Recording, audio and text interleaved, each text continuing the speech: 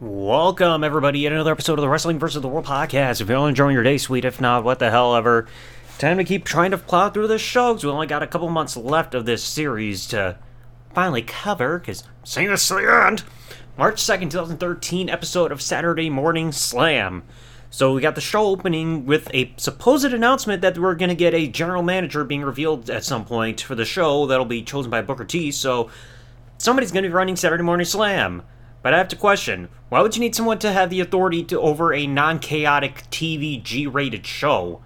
Apparently they were showing backstage footage like, oh, people are knocking stuff over, they're pissed off. But what does that have to do with Saturday Morning Slam? One of those clips was when freaking Sheamus bro-kicked the camera and everything, and that was on a completely different show when he was doing the whole feud with, like, Alberto Del Rio, and if the bro-kick should happen. I mean, like, what? Again, why would you need somebody running the show? It's the equivalent of when Stevie Richards considered himself to be the general manager of Sunday Night Heat back in the day. There's no power. Oh, like, we're going to have these matches for these fans and all this nonsense. It's just weird. And then we're also getting Justin Gabriel versus Antonio Cesaro for the main event. Whoop-de-doo. Well, excuse me. So, the opening contest, we have Damien Sandow versus Zack Ryder. Sandow was cutting a promo yet again during his entrance, essentially claiming that he'd be the best choice to run this show. And his tag partner, Cody Rhodes, facial hair and all, is at commentary with Josh Matthews this week. But then Ryder comes down and he's cutting a promo saying, nah, you run this show, you're going to kill the fun for everybody, I'll bring the party every Saturday morning by being the quote-unquote head broski in charge. And he was bringing up a factoid at one point he was like temporarily the GM of SmackDown, which I don't remember that happening unless my memory's getting foggy. I know it's been over a decade. But it's just, I know he was like Teddy Long's assistant over on SmackDown. I don't remember him really running the show. It's like, hey, I've got the experience, bro, and all that nonsense. So finally we get to the match. Ryder, he stops short of a leapfrog by Sandow and gets a jackknife roll-up on him early on. And then that goes to commercial already. Not much action right there. So you get back from the break and Sandow drops Ryder with an apron suplex into the ring. I like that. And he gets a side Russian leg sweep, and the camera misses when he's doing that whole swing elbow drop, like, yay, swing, swing, wee, elbow. And we get the camera cut treatment already. I mean, it's not like with that one time where he was waving his hand around and ended up flipping the bird right away before swinging around and dropping his elbow. I know he's done that before. So, Ryder, he gets out of an armbar because that seems to be an essential thing to do on Saturday Morning Slam. You can't go with the head or the neck. We don't want to go for the leg or the torso that often. Let's just go for the arm. So he gets out of an armbar, flapjack on Sandow gets the camera cut treatment again.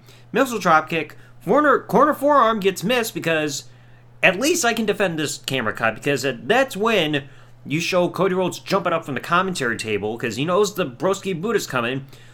Ryder gets distracted by Rhodes so the broski boot doesn't happen and Sandow gets that O'Connor roll with the tights to win. So it didn't take a whole lot of action and Ryder already loses.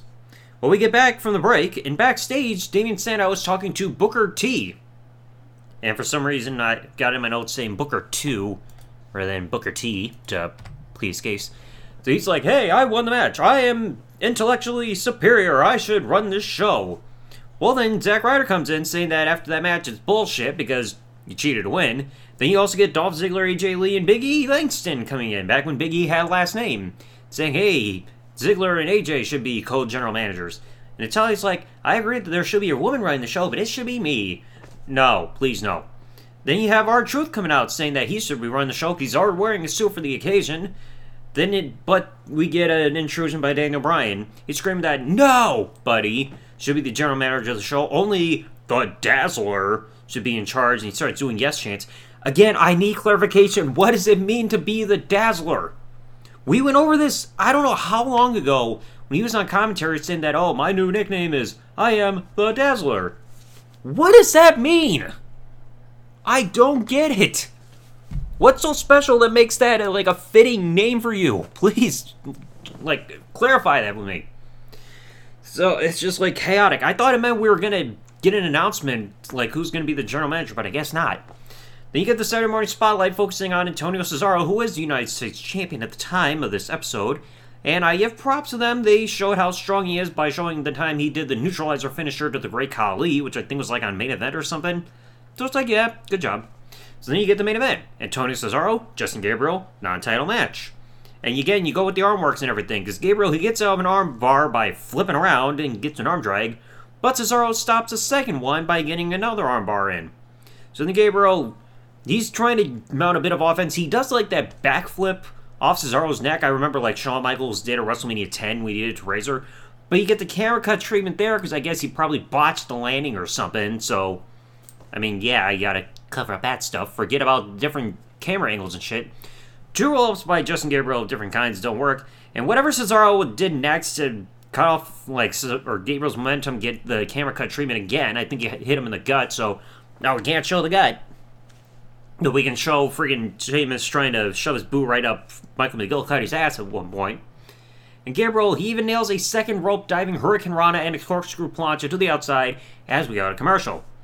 Then we get this little odd piece. We get a promo, like, back for when we come back from break, about people wanting to run the show as the show resumes, and we're getting, like, those footage saying, hey, everything's in chaos. We need somebody to control this G-rated show. But again, like I said, that Sheamus footage from before wasn't even anything to do with Saturday night, or Saturday morning Slam. I was about to say Saturday night main event. That would have been a hell of a lot easier, better than this.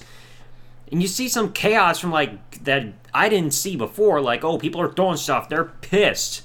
Like, I never saw this. And it turns out we're waiting until next week to find out. God. Again, why do we need this? The show's not in that much of a state of disarray to the point where somebody needs to run this show. So we get back from break. Gabriel, he dives through, like, over the top from the apron for a sunset flip, and Cesaro, he's ferociously avoiding roll-up like that arm, like, stick that we get from OSW Review.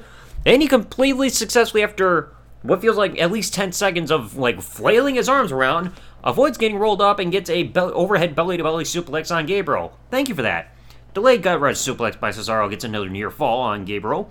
And Cesaro, he locks in that Canadian backbreaker submission hold, you know, where it's like, it looks like he's setting up for Farouk's Dominator, but instead of slamming him down, he just still keeps him over his shoulder and then locks it, like, through his torso and everything. Gabriel gets out of it, and he nails a Bulldog, which doesn't get the camera cut treatment. So y'all are picky there with your editing there, WWE. Leg sweep, standing moonsault combo by Gabriel.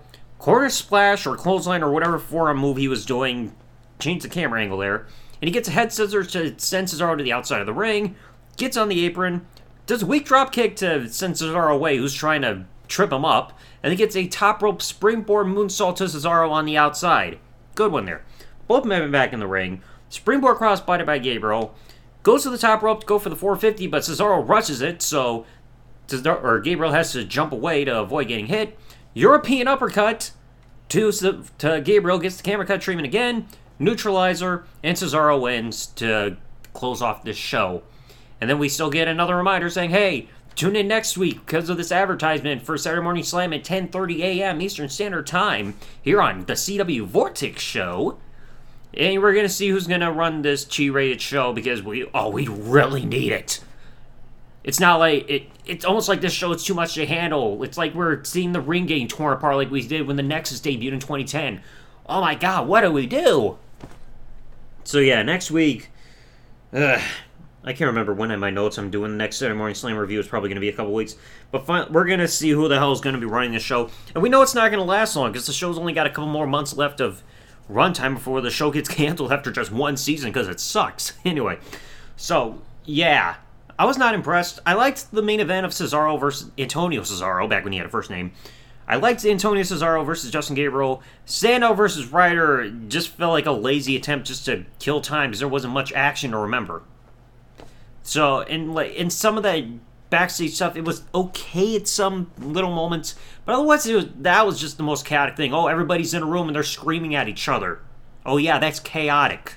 Nothing's getting destroyed though, but everybody's yelling, oh, we gotta have somebody, like, stop all this shit.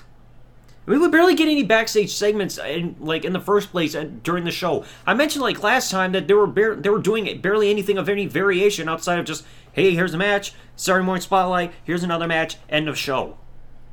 So where's been this chaos? Please. Just explain that to me, WWE, but we're not going to get it. So anyway, let me know your thoughts in the comment section below. What'd you think about this episode of Saturday Morning Slam? I gotta go back to my notes at some point because I gotta remember when I finally stopped watching this show so I can get on to the next project because this show's killing my brain cells. Right.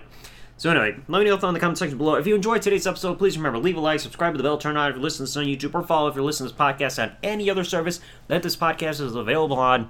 And I'll catch you all in the next episode. Thanks for watching, folks. Like, comment, subscribe. Peace out, and good day, everybody. Or thanks for listening.